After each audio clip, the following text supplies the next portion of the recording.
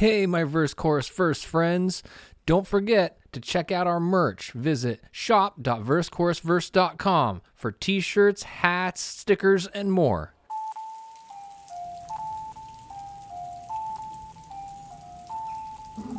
Coming up on Verse, Chorus, Verse. In 2018, an independent artist dropped some shit on SoundCloud and immediately became very popular. Popular enough to sign with Interscope, and then started immediately competing with artists that had entire marketing nations behind them. The story of Juice WRLD is fascinating, and it's next.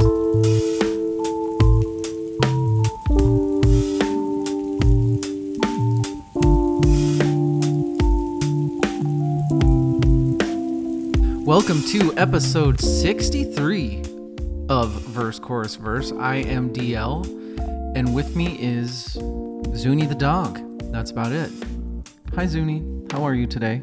She says she's good. I'm going to be honest, she didn't say that, but you know what? Sorry. I am on my own tonight.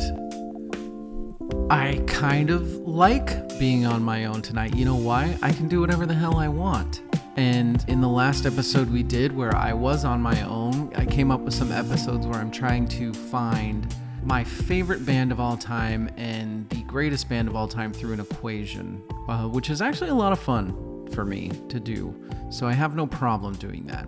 But there are also these little side projects because I went through it in that great search episode of why I have to do some solo episodes this year. It's not going to be that many. It's going to be a couple of rotations. It's going to be every 7 episodes, I'd say, something like that. So it's not, don't worry, you will usually have at least one more voice to alleviate your ears a tad. But for some reasons that I already went into, I'm going to have to do some solo episodes. And I am actually pretty pleased with them. I'm kind of pleased that I have to do them. The Great Search is really fun, and I got pretty into that. And it's just such a nice venue for my nerddom. And it's also something that I've just always wanted to dink around with because, yeah. But there's something else too. There are also these little stories or this little, hey, did you know about this artist? That I will just start to rabbit hole and go so deep. If Rachel or Evil were here, one of them would have said that's what she said. So shout out to Evil and Rachel. It probably would have been Rachel. And then she would have told me to edit it out because Gus. Anyway, where was I? I end up going on these huge rabbit holes and these deep dives, and I realize that there's just so many sub layers of these musical stories that you can talk about. And I can't quite convince myself that all of these would be that interesting for other people to research. Do I think that Rachel and Evil and even sometimes Svend enjoy research? I do.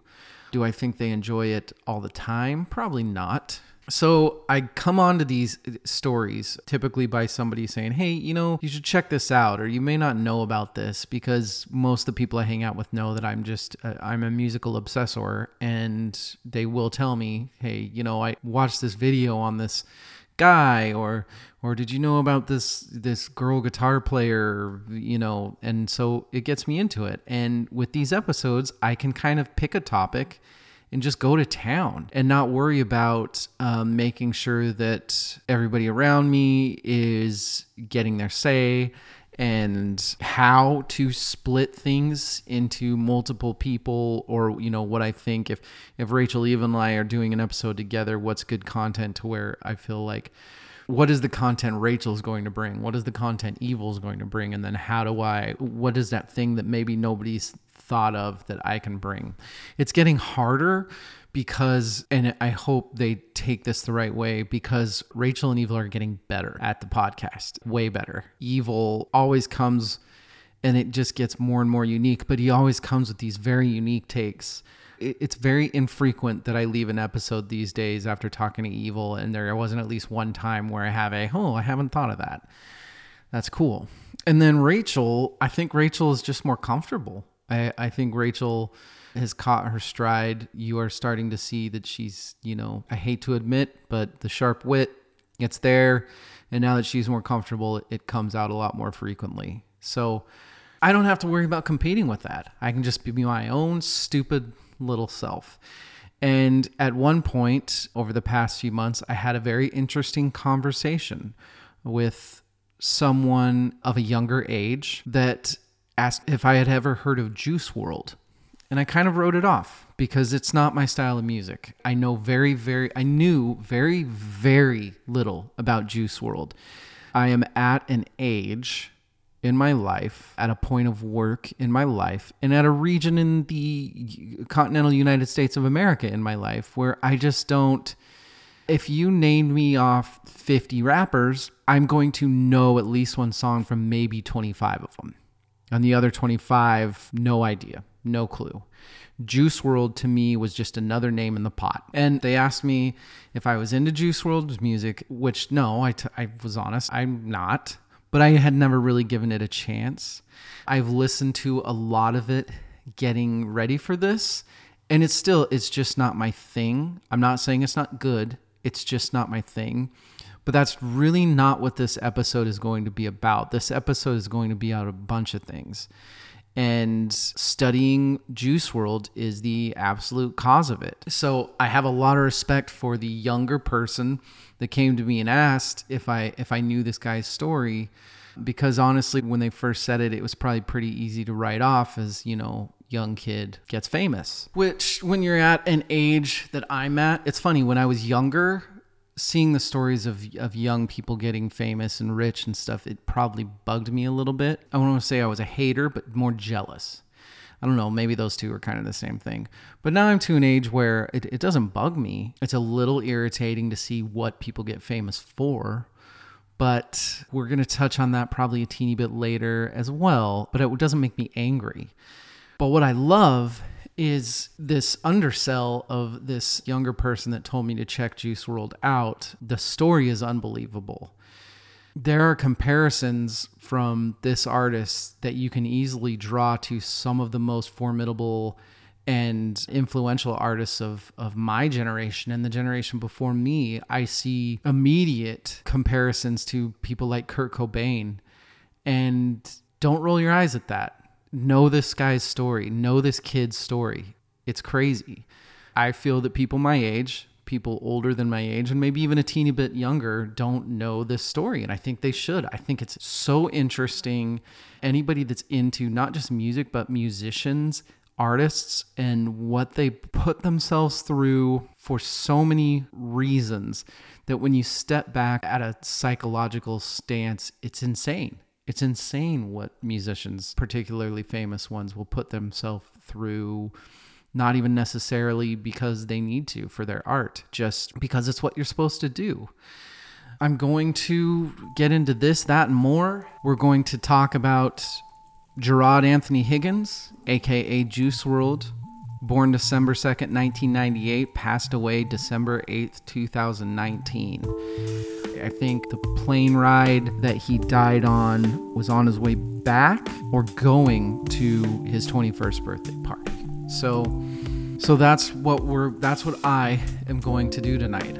I'm going to talk a little bit about Juice WRLD's music. I'm going to talk a lot about his death and what caused it. And I'm going to beg for thoughts, your thoughts on it as well. It's a discussion that we've been having for so many years. As musicians, musician fans, band fans, so many deaths that keep happening, will keep happening, have happened forever. Unfortunately, when you have a music podcast, one of the things that you're probably going to touch on all the time is deaths at too young of an age. That's just the way it is.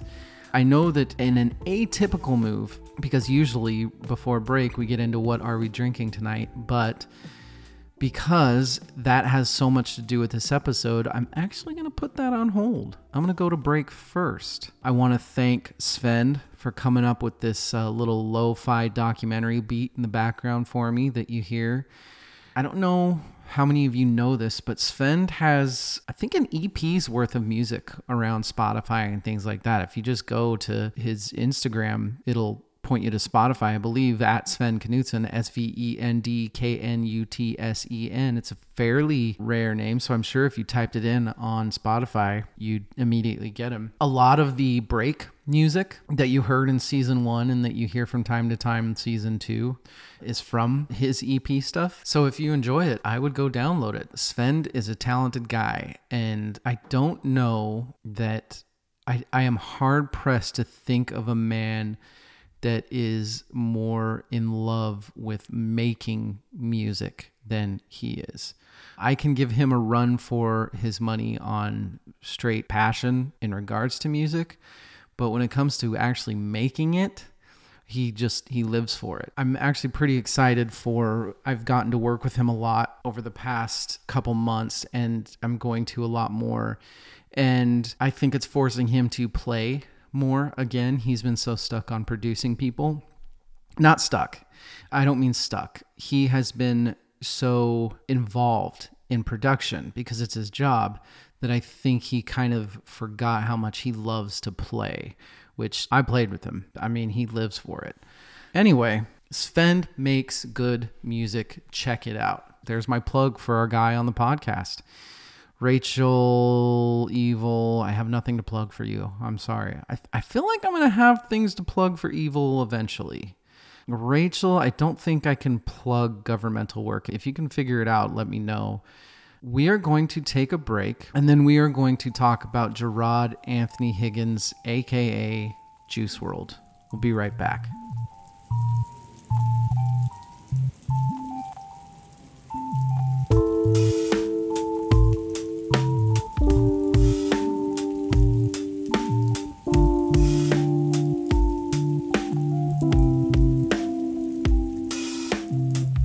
We are back. Ladies and gentlemen and ladies, how are you? Season 2 has been fun, and I really do feel like the show we're starting to understand what our show is. And while coming into season 1, I really saw these episodes that I have to do by myself. I don't necessarily feel like that anymore. I hope that you enjoy the solitary content. If you don't, let us know. I've only done one so far. The feedback was predominantly positive. In fact, I only got one negative piece of feedback. Fuck you. Not really. I don't mean that at all. I really don't. I enjoy negative feedback. I mean, I don't enjoy negative feedback, but it honestly doesn't bug me. I like getting it. I like knowing we need feedback. The podcast needs feedback to know what it should be. We've really concentrated hard on finding that happy medium between doing what we want to do and doing what people that listen like to hear. And I think we're finding that. The only thing that I'm unsure about, but I do think is actually going to work, are these solitary episodes. So please let me know what you think. Let's get into talking about the life and death of Juice WRLD. And I'm going to start this conversation with what I'm drinking tonight because it has so much to do with the man that was Juice WRLD and the culture that Juice WRLD is in. I don't know how many of you have ever heard of lean. I don't know how many of you my age know it as scissor or purple drink, but that was basically what Juice WRLD lived on for the last at least couple years of his life. He started drinking at an incredibly young age. And that's one of the things that I want to talk about tonight is lean, which in a way is what I'm drinking tonight. But before anybody flips out, especially because my mom listens to this, I want to talk about lean. I'm probably going to just call it purple drink because that's how I know it. I am not a stranger to purple drink at all. For those of you that don't know what this is, it is a massively popular drink in hip-hop culture. It started a long time ago. It actually, when I researched this, I'll talk about it later on, I think, but it started in Houston in like the 60s, which is incredible. I had no idea. I thought that it had derived in Houston in the early 2000s, in like 1999. I think that's just when it became one of the prominent drinks of hip hop culture. It's when songs were made about it. It was, Mike Jones singing about it. 3 6 Mafia came out with Sippin' on Some Scissor. I mean, people my age, if you listen to any sort of hip hop, you know that song. Well, this is the drink they're talking about. I know that we have a lot of listeners in Europe. I know we have a lot of listeners in the Northwest. So for those of you that don't know, you're about to learn. Lean is basically Sprite with codeine. And there's other stuff that like people will put Jolly Ranchers in it too. It's supposed to be sweet as fuck. It's supposed to be, and it is. It gets so sweet that you don't taste. It's essentially a mixer for cough syrup. It's a prescription cough syrup. A lot of people will mix other things in it. So I'm not going to name names. Not that it matters because I'm not really in touch with any of them anymore. But when I was in the military, my department, being the job that it was prominently African American. I'm not at all exaggerating narration here when I say that I think I had 2 white friends in my entire 5 years in the Navy. Everybody else was my closest friend that I had ever had was from inner city Detroit. We had a group of about 6 or 7 that we lived right next to each other. When we would go out to sea, it's out to sea. You're all living right there in bunks right next to each other. You're around each other 24 hours a fucking day. It's insane. But when we would have our stints where we would be home for a few months, we would all get apartments right next to each other. And we'd eat together, we'd drink together. Like, we hung out seriously every other night. And I had a real close buddy from New Orleans. I had Holly Grove. That dude would never not say the word Holly Grove. And then I had a really, really close buddy that was from Houston. Anytime that he was on the music, it was chopped screw. It was Houston hip hop. And he and a few others always had purple drink all the time. Just the sweetest fucking, you would not believe how sweet it was. It dropped like 4 Jolly Ranchers in a drink. And I don't know where it started in the culture, but styrofoam cup. You're supposed to have it in a styrofoam cup. It's really crazy. Anyway, the point being is, depending on who it was, my buddy from Detroit would drink it, and he would add some Hennessy. My buddy from Houston would just be like 8 Jolly Ranchers and some codeine and Sprite, and that was it. And my buddy from New Orleans would pop half a pill of some sort of Oxy or something like that in there. I am not going to get into exactly what is in my concoction tonight. I can tell you that it's not illegal and that it's not dangerous. So I promise you that don't worry about me, I'm fine. That said, it's not only alcohol, and I don't want to get in trouble. So I'm not going to say exactly what's in it, but it's around the same thing that one of my buddies did drink. And I want to say this right now in large, bold letters. I'm not encouraging people to drink this. I'm not. It is a drink that people drink. When I get shit-faced on the podcast with booze with Rachel, Evil, and Svend, I'm not encouraging people to drink. I'm not telling you go drink. Unless we're playing drinking games and telling people at home to take shots, then I guess what I'm saying is very hypocritical. But I would hope that our audience gets what that's about. And obviously, if you don't drink, you don't drink. You can still listen. Who cares? I have many sober friends, and I like them just as much as my drunk friends. My family has a deep, deep history of alcoholism. I have seen it firsthand. I know how ugly alcoholism can be. I've lost 2 of the best friends I've ever had have passed away, and both of them had massive problems with alcohol relating to their passing. I think about them all the time, and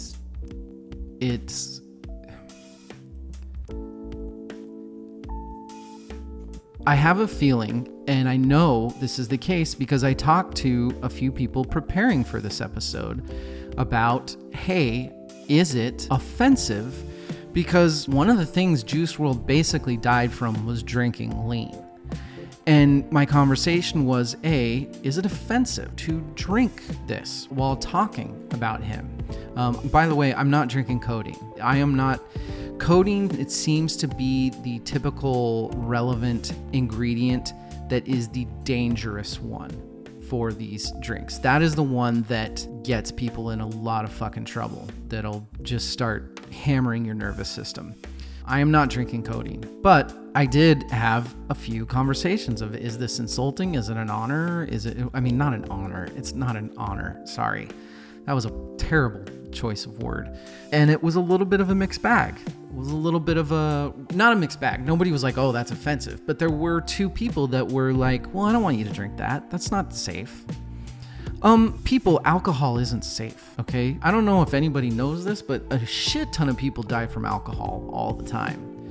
The point that I'm trying to get to is that I think there is a deep hypocrisy in the way that people look at purple drink because of the culture that it is assigned to.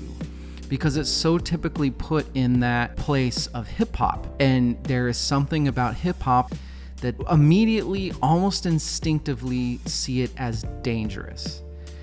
We up here drink beer all the time. Is that dangerous? Yeah, it is. We drink bourbon. Is that dangerous? Yeah, it is. So while I did want to be very, very careful in talking about this, I also did think that there's this little bit of hypocrisy that I wanted to address with the specific type of drink that lean is. Where I landed, which I knew where I was going to land, because honestly, I don't like offending people, but I don't care when I do. That's what I'm drinking, and I like it. No, actually, I don't like it, but I feel pretty good, and I am a little bit relaxed. You know what's really funny is doing these solo episodes are so much more nerve-wracking than doing episodes with Rachel, Svend, or Evil. I'm serious. It makes no sense.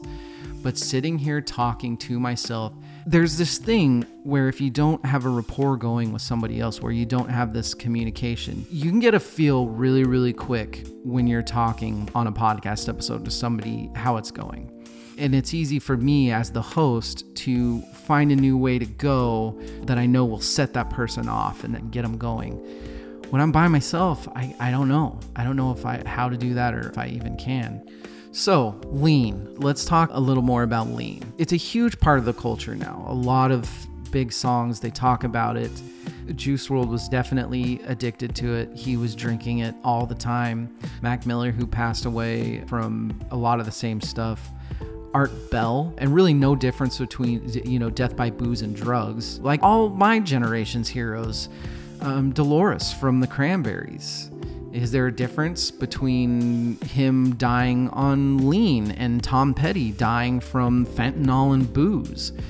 Granted, there is a huge difference in Tom Petty being the age that he was in and Juice WRLD being 21, but still, it's this cultural danger of where you were born, what race you are, what sex you are, where you live. All these things matter in terms of what you end up addicted to. And lean is one specific culture's dangerous thing, one of many dangerous things. As you can see, even just by going into the drink that this guy typically drank, I could do 2 episodes with panels of people talking about purple drink and the dangers, and if it's fair to see it as so much more dangerous than other things that people in different cultures do. It's extremely addicting, but so is alcohol. Codeine, it's very addictive, and it started in Houston back in the 60s. The hip hop and Motown, the big thing there was mixing cough syrup with beer. It's just always been a major part of the subculture. And there is another part of the culture that leads to nothing changing. It's a lot of the exact same stuff that people in my demographic deal with. And that is the stigma of badassness and the toughness. Many people have died from purple drink, but as rap said, okay, we need to do something about this. We need to fucking stop. Not really at all. Future, the rapper who drank lean and then quit it. I don't remember if they said in the interview if he quit it before or after Juice WRLD died, if that was any part of the reason. But he said a massive part of not wanting to stop drinking lean was his persona. If I go sober, what does that mean for my career? He has an incredibly good point, because there is this stigma. It's the same thing with rock and roll. It's the same thing with Slash and metal bands and rock bands and any band. If you go out on stage with a bottle of Jack and you do your thing, you're fucking badass. It's true. I feel that way. I still feel that way. I want my artist out there tortured, and part of the tortured aspect is being addicted to substances. It's ridiculous. We'd make jokes all the time. I remember when Stone Temple Pilots later on in their career, when they were so hit and miss, the big joke between my friends and I were, oh, well, Scott Weiland needs to get back on the heroin because his music sucks again. I'm fully admitting that, yeah, it's true. I still think I feel that way. There are times where I feel like I need to have a drink on the pod because I'm not loosened up. You know, I remember when I was in my 20s playing stupid gigs. If I didn't have a drink next to me, I'd feel kind of like a loser. I mean, we all know what happens to so many musicians. Nat King Cole, he famously would say that he smoked 3 packs a day because he insisted it's why he had such a good voice. And that's the really, really sad and scary thing about these artists getting so famous so young. Speaking for myself, as a person that wanted nothing more than to be seen as a true artist and have millions of people love my music, at 18, if you had asked me, hey, you get to tour and play for millions for 3 years, but after that 3 years, you die, I can honestly tell you that I more than likely would have said yes as an 18-year-old. The push to want to do what you truly feel you were born to do, it pushes certain people unconditionally.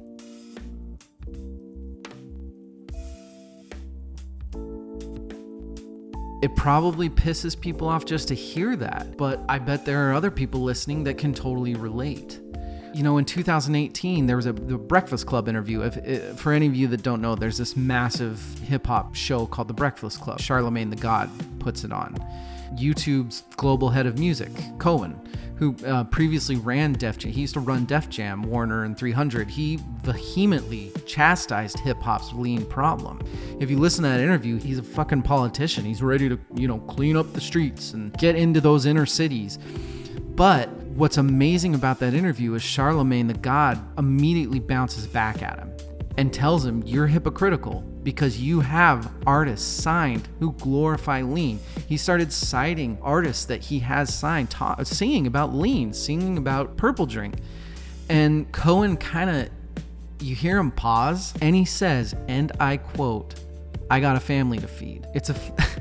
Cohen's answer shouldn't surprise anybody, but unfortunately, he's not alone in that detrimental logic. And furthermore, why is that his job anyway? Who's to say that an artist isn't allowed to just go out in a burning building of drugs and chaos and alcohol? Who's to say that we don't need incredibly flawed heroes? Maybe that's why artistry is artistry, and that it's impossible to be that amazing of an artist at times if you are not that tortured. I mean, what do? Do you make everything illegal? Do you stop people from doing things? Is it possible to stop people from doing things? I don't think it is. I guess I should I think about pausing and building a warning at the beginning of this saying, this is a DL Goes Dark episode, because it really is. And I'm not trying to make it that dark. I swear that this is just more fascinating to me than dark. Juice WRLD's music is not basic hip hop. I know that we have a lot of fans of this podcast that don't listen to hip hop. Our demographics right now are somewhere around, we don't know specifically, but we know that we're around 70% male, 30% female, and we are in the 90% of white.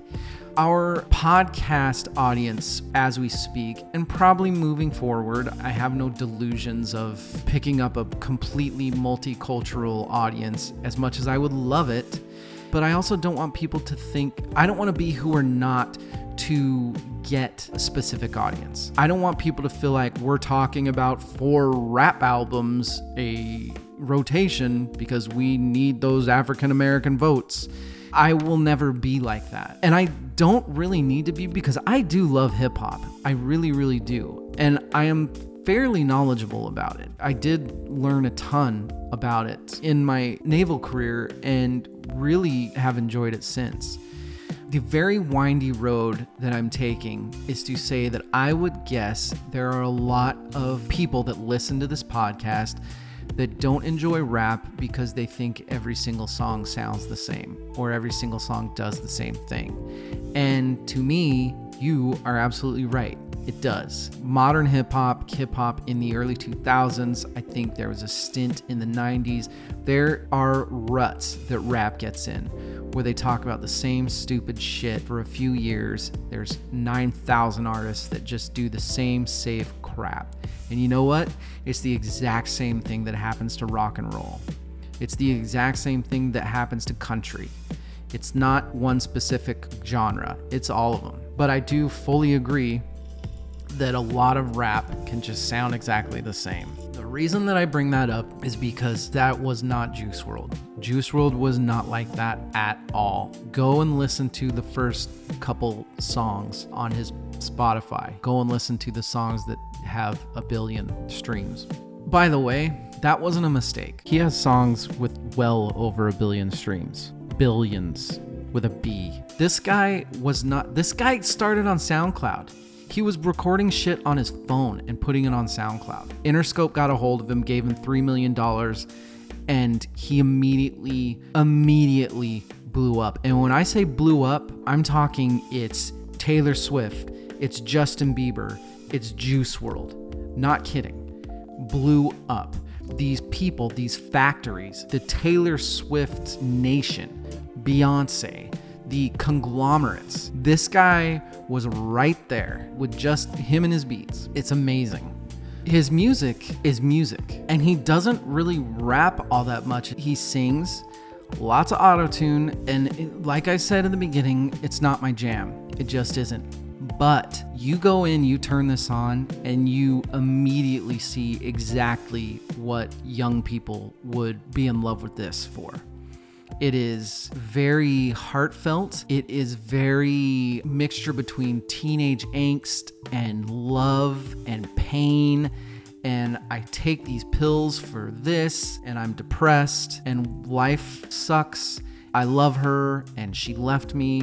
It is different. It is very different. I always love when hip hop goes this route, when they get just a little bit rock. It's why Kid Cudi might be my favorite hip hop artist right now, because you listen to his music, he has a musically driven soul, not rap driven soul. It's why I loved Outkast so much. You find artists in each era of hip hop, but it's rare. And this guy did it. And I think this guy did it because his mom, when he was a kid, didn't let him listen to rap. His mom thought rap was terrible and inappropriate and you couldn't listen to it. But she let him listen to rock. So he got into rock music. And now if you go and you listen to his songs, you can tell right away. It's just so relatable for younger people. And I remember actually shout out to my work buddy who I think it was like 3 days ago, he told me about a documentary about Juice WRLD that was on, I think it was HBO. And I went and watched it. And it's not really a documentary. It's really it's him flying around on tour. That's all it is. You're just watching footage of him going around on tour. These places are packed to the brim. The crowds are unbelievable. All just chanting every single word of this dude's music. These young people are just so into it. I love that. I love the whole rock roots thing, but it's so rare. People like Kid Cudi and Juice WRLD, people like that, they're rare because the African American culture, mental health and having mental issues and instability, it's not a function, for lack of a better word, that they have really been allowed until very recently. I remember my buddy Mac, back in the Navy, was an incredible rapper. He had this feel for beats that would work, choruses that would sound great, and he would want to sing. I remember I was playing a Faith No More tune once in my studio. We were all just dinking around partying and drinking and stuff. We had it on a mix of shit, and Faith No More came on, and he flipped out. He was like, I want something like that I can make a song out of. He just had this ear. And I remember I used to dink around with producing for some of my Navy buddies, just mixtape stuff, really archaic, You know, I had like a 8-track mixer and would create some beats, drum machine, all that stuff. And I would create beats for them and quote unquote produce them. You know, I think they just liked the whole, because who doesn't like it at that age? I'd set up the mic and stuff in the bathroom, great acoustics in the bathroom, and just let them go to town. And it was fun. It was a blast to do for freaking 7 hours on a Friday night. But I remember Mac would go in and he would say amazing lines about pain and mental anguish and how hard life is. And I apologize, I'm turning Oxford philosophy into elementary, but he was just incredible. And he'd get out of the booth and all the other guys would shit on him. Dude, that fucking sucks. And then the next guy would get in and he would rap about how rich he was and the car he drove, which was a fucking lie, by the way. And everybody loved it. And I hated that. I thought it was so fucking stupid. I didn't understand. I would be sitting there going, dude, Mac should be fucking famous right now. Mac should be selling millions of albums. You guys are saying the same shit that the 800,000 other people have said before you. That's not a judgment because I do the same exact thing as a rock and roll person. It's not like the shit that I write is super original. If I sat down with every single song that I've written, I'm sure that I could draw a direct comparison directly to 2 artists. Oh, that's great. Now why don't you go write something that isn't Muse and whatever.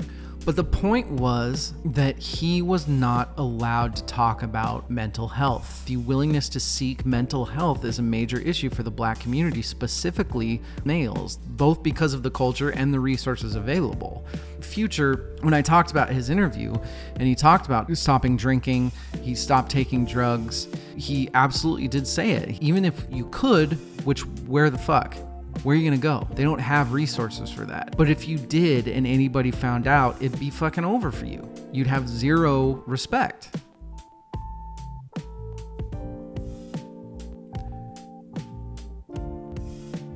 I think that had a huge impact on Juice WRLD. There's even a part in an interview that I read where when he first went to his mom and talked to him about it, his mom was like, you need to go to church. Just go to church. That was the fix.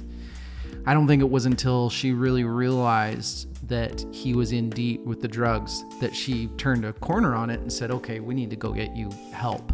When you have somebody that age, when I said that I saw comparisons to Cobain, here's my comparison. The problem with somebody like Cobain that feels that hard and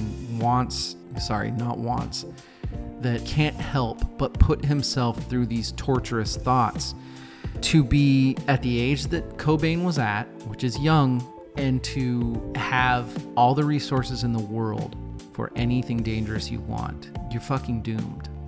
You're doomed. Watching the Juice WRLD thing that I told you about on HBO, it wasn't really a great documentary. I really didn't think it was. It was just, and I don't think it was meant to be. I think it was just a lot of footage. It was just meant to show you what Juice WRLD was like. It is one of the most depressing things I've ever watched in my life. I'm not kidding. Because from the very jump until the very end, the whole fucking movie is him on tour. And you know what him on tour is? It's him. It's this little 19, 20-year-old boy with a bunch of other 19, 20-year-old kids. All the money that they could possibly hope for drugs, alcohol, anything. And they're just going around the world doing that every day, because why not? He would go to his gig when somebody would hold his styrofoam cups, or he'd just take it on stage with them. He'd come back and start up again with the pills and the drink. Pills, by the way, was also a massive thing for him. I don't think that I haven't talked at all about pills. He was downing pills like nobody's business. I have his toxology report. Jesus Christ. Positive for caffeine, cotinine, naloxone, hydroxy delta 9, delta 9 carboxy, delta 9. Those are THCs, 3 different THCs. Promethazine, codeine, morphine, hydrocodone, oxycodone, oxymorphone. That was in his toxology report. So that's all he was on. Yeah. Right? I won't go into the numbers. You can look it up online. You can see the number, the amount of each one of those. It was a lot of oxy. It was a lot of codeine. It's bad, man. And he was doing this all day, every day. There's this part where he's divvying out some pills to himself, and he always offers them. He's always like, hey, you want to roll this? And he's kind of messing with the pills, and he turns around and kind of goes up to the camera, and he sticks his tongue out, and he's got 5 fucking pills on his tongue, and he's smiling, and then he walks away. I don't give a fuck I don't know what those pills were. I'm guessing Oxy. Nobody should be able to just take 5 Oxy like it's nothing. Any of you that have lived the life, you know that that's not good. I have had times in my life where I was addicted to things. I've been around a lot of people that were. If you're to the point where you're popping 5 pills at a time, that's a lot. And I think at the time of his death, from multiple interviews that you listen to, it ended up being way more than 5. There would be parts in interviews where I think it was his photographer that was following him around, was really trying hard to keep him in check, to keep his substances in balance. Juice WRLD he'd go on stage and he'd say, make sure to get me this amount of drink. Or when he'd be in studio, he'd tell somebody, hey, go get me a drink, and drop. He started having people drop pills in his drink along with the codeine. I don't think they ever said how much codeine he was actually drinking, but he would tell them to pop like 4 pills, 5 pills into his drink. And the photographer would always try anytime he could to stop them and be like, don't fucking put 5 pills in that fucking drink. Put 1 or put a half in there and just tell him that you did. There were tons of stuff like this in the footage. He never did not have a bottle of pills in his hand. 20 years old, guys. 20 years old. Unlimited access to drugs. You got a group of young friends, everybody's high, all they're eating is fast food, all they're drinking is this. It's so hard to watch. I remember there was one specific time where he's done on stage and one of his crew is immediately basically going to show him that he made him his purple drink exactly how he wants it to be made. Just trying to get clout with him, you know? Look what I did for you, boss, kind of thing. It's so fucking depressing, dude. He's in this weird, delirious, he never seems awake in any of the footage.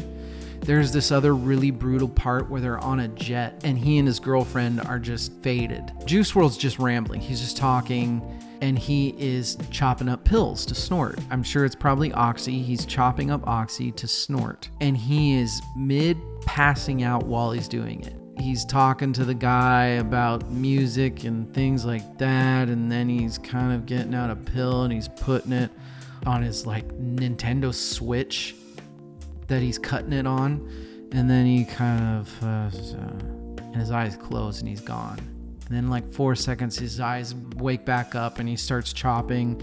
Doesn't even wonder what he was doing or anything. It's just like automatic back to chopping up drugs. It's really honestly hard to watch. It's tough. You give kids that much money. They had nobody to look up to. There's an interview that I read too about how little money he was spending. They really thought he was going to spend more money. But when you're a kid that young, he had his comfort zone. He had what he wanted. He was eating fast food. He was drinking purple drink. He was doing pills. He liked dirt bikes. But that's it. What the fuck was he going to do with a Bentley? He didn't feel the need for any of that shit. So I think all of his money was just going to drugs. It's really disturbing to think of these kids being on tour like that. There's no adulting able to happen. I understand that a lot of these kids have to grow up quick. I understand that Juice WRLD grew up in Chicago, South Chicago to be exact. That's not an easy place to grow up. He said he started drinking purple drink at like 15 or 14 or something like that. And it was just part of his life. That's just what he did. I understand that you have to grow up fast for that, but you watch these things and you listen to these interviews. This guy was not grown up. This guy didn't know what he was doing. But why should he? And how could he? His death is very, the way he died is he fucking died of drugs. But on December 19th, he had flown on a jet. They had been tipped off somehow because it ended up being raided. There were people interviewed saying that the jet took a while to take off and it doesn't usually do that. So I think they were tipped off earlier. And then when they landed, FBI was there. There is a lot of he said, she said about whether Juice WRLD took a bunch of drugs right then to hide them from the cops. Nobody knows that or not. If you read the interviews, half the people say, yeah, I think that's true. Half the people say, no, nothing like that. But essentially, at the same time that they were about to be raided, Juice WRLD had a full-on seizure and died, basically OD'd. And boy, they found like 75 fucking pounds of weed on his plane. Just crazy shit. And that's how he died. 2 fucking studio albums. He had 2 albums. He had Goodbye and Good Riddance in 2018. He had Death Race for Love 2019, that was the tour that he was on. And then he's got some other studio albums, Legends Never Die, Fighting Demons, and The Party Never Ends, TVA. But how, you ask? He's dead. Well, maybe that's something else we should talk about. Posthumous releases. How do we feel about these? I don't feel good. I don't fucking like them.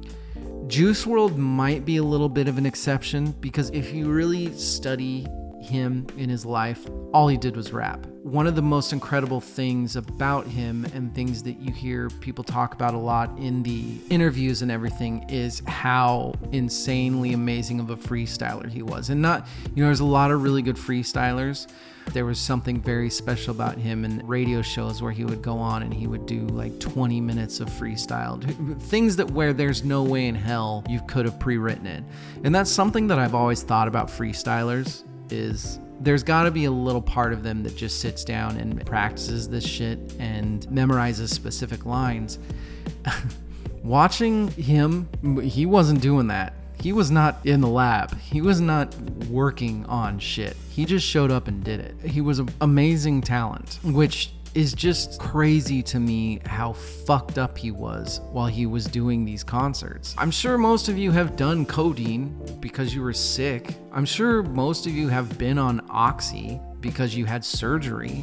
You are not tip-top shape of your mind. You are slow, you're fucking dim-witted. Anytime that I've ever been on anything like that, there's no way in hell that I could function. And he's just ripping. They start the show that I watched with him freestyling for a really long time.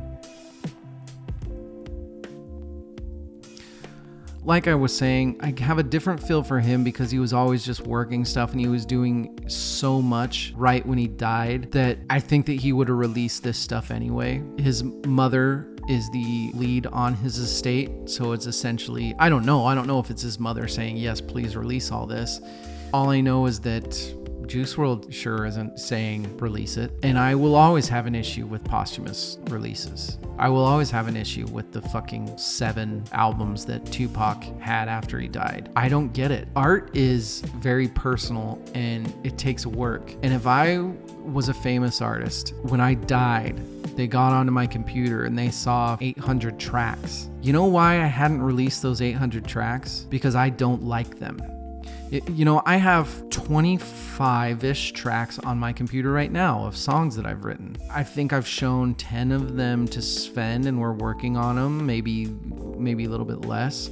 You know who gets to hear those other 15? Nobody, ever, because I don't like them. They're for me. You can't gauge that with somebody that has died, and I just don't think it's right. That's something that I would really like to have a bigger panel conversation on as far as the podcast. I really want to do an episode where we talk about, is that cool or is that fucking lame? Because there's also the selfish part of me that, do I want to hear 20 more Prince out? Oh shit.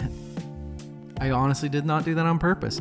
For those of you that don't listen to all of the episodes of the podcast, maybe you are more of a hip hop head and you just wanted to hear some talk about Juice WRLD, which, hey, welcome. Hope you enjoy. If you want to hear more talk about music and drinks, listen to some other episodes. But this year we have a drinking game where each person has a very specific artist that if they mention, they have to drink. Mine is Prince, and I just did it on a solo episode. No bait, no nothing. Jesus Christ. There's my drink, guys. So that's something that we will get into on another episode. There's also one other thing that I want to get into. What is stealing and not stealing a song? Another thing that I'm just going to briefly touch on that I'd actually like to talk more later about on a different episode with a panel. Lucid Dreams, which is Juice WRLD's most famous song, the one that I was talking about with over 1 billion streams. For those of you that have never heard it, it samples Shape of My Heart by Sting, which is a great song. It's God, God, I think, wasn't it on the Professional soundtrack or Leon or whatever you want to call it? It's a good song. He sampled it. They didn't ask for the rights or anything like that. So he got sued to get the rights. And now Sting, I think, gets 85% of the income from that song. What's weird to me is the narration online, if you go and look around on it, is so anti-Sting. I don't understand that. And I want to talk to people that feel a different way about it. Sting wrote that song. Sting wrote that beat. And I get that now you're singing something different that is doing well, but a song does not start with the lyrics. It doesn't. You took somebody's music without asking, and you got huge off. But if you go online, the narration is very fuck Sting, fuck that asshole. I don't understand this. I'm honestly asking, is this the way music is going toward now? I am so not understanding and out of the loop in terms of streaming. I don't like using it. I do because it's so fucking easy, but I don't like using Spotify or Amazon Music or anything like that. The artists for Spotify get what, 0.00003 cents per 1,000 downloads or streams or something? Amazon Music, they get double that. Oh yay, 0.00007. That's fantastic. I don't get the whole structure anymore. I clearly don't. So maybe it is a thing where maybe sampling is just okay now, because I do see the point of Police, Sting, you got enough money off of your song, buddy. You're doing okay. Let somebody else have a turn. I get that, but I do not agree at all. Sting wrote that fucking song. It's his song. But like I said, that's something for people to ponder. Write me, tell me how you feel about it. I really honestly want to know, and I want to have a full-on discussion about it. Nick Mira, who's his producer, who's another fucking 19-year-old. It's all, God, these kids, they're just kids. It's insane. Multimillionaire 21-year-old producer just went ape shit on Twitter or whatever on Sting for suing them for taking the rights to the song. It's his fucking song.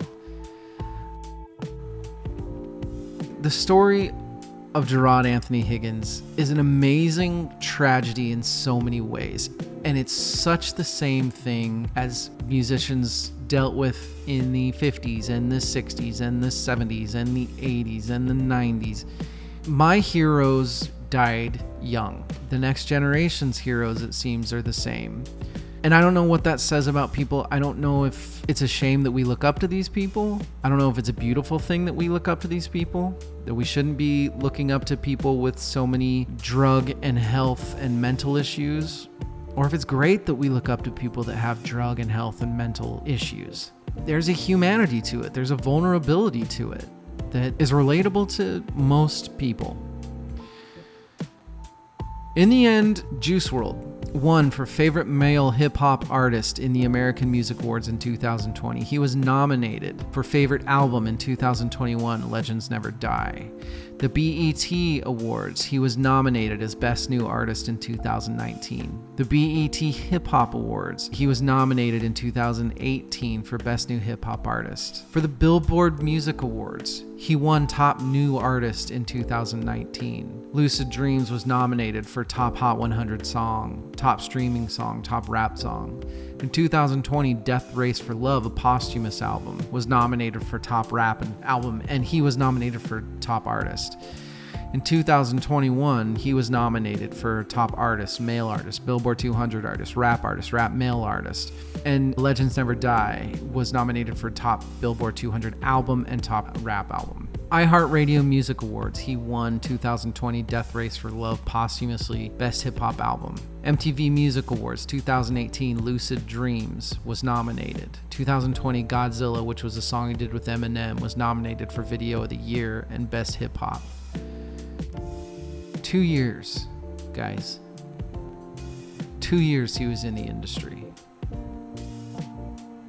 On June 5th, 2021, Juice WRLD surpassed Travis Scott to enter the top 20 most streamed artists of all time on Spotify. That's counting lead credits. December 17th, he had a 3-song EP, and that was really what blew him up. It was a project that was covered by Lyrical Lemonade, which is Cole Bennett, who's kind of another young kid, a multimedia company, kind of a blog sort of hip-hop blog, if you will. He covered the EP and just talked about how brilliant it was, and then went on to direct a bunch of music videos for Juice WRLD. And after that, that's when he got signed to Interscope Records. He signed for $3 million. He did a song with Lil Yachty, who at the time was huge. He did a song called All Girls Are the Same, which is his second most highly streamed song of all time. No, it's not. I'm sorry. It's Robbery. Robbery, Then All Girls Are the Same. In 2018 was when he came out with The World on Drugs and Death Race for Love. World on Drugs was a collaborative mixtape that he did with Future, who we talked about earlier. If you can find it, I don't remember where I found it, but there is an interview with Future where he talks about quitting drugs. He talks about Juice WRLD's death. He talks about lean. It's such a good interview. Future is, God, that's a really, really good interview. And I'm sorry, I wish I could remember where I saw it. And in 2019, he was just massive. He was competing with the biggest of the best. And then he died. That's the story of Juice WRLD. I would say 3 years being generous, 3 years of massive, massive fame, and then death, all because of, I don't know why. Can you just say drugs? Can you say depression? Can you just say youth given too little of a leash? All I know is that the last time that they accumulated the numbers, Juice WRLD has 20.3 billion streams. It's a story that we're just going to keep telling in the music industry. It's a story that's been around long before I was, and it's a story that's going to be around until this earth ends in 2031. Hopefully this episode wasn't too much of a bummer. If you get a chance, even if you're not into it, just go listen to a couple songs. Just kind of see. It's a fascinating look at what a younger generation listens to. It's a fascinating look at a younger generation's Green Day, or a younger generation's Kurt Cobain, or a younger generation's Janis Joplin. Juice WRLD deserves our respect as an artist. Doesn't matter what genres you're into or not. The amount of people that he touched is what matters. And it's a lot of people. Thank you, everybody, for listening to this. I am sorry that this was not more of a documentary style, point by point. That's just not me.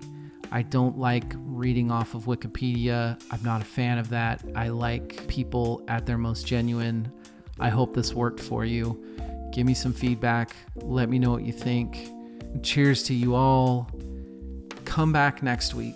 Quickfire reviews. I think they're my favorite episode to do. Yep, 10 albums. Rachel, Evil, David James Liston, aka DL. Love you all.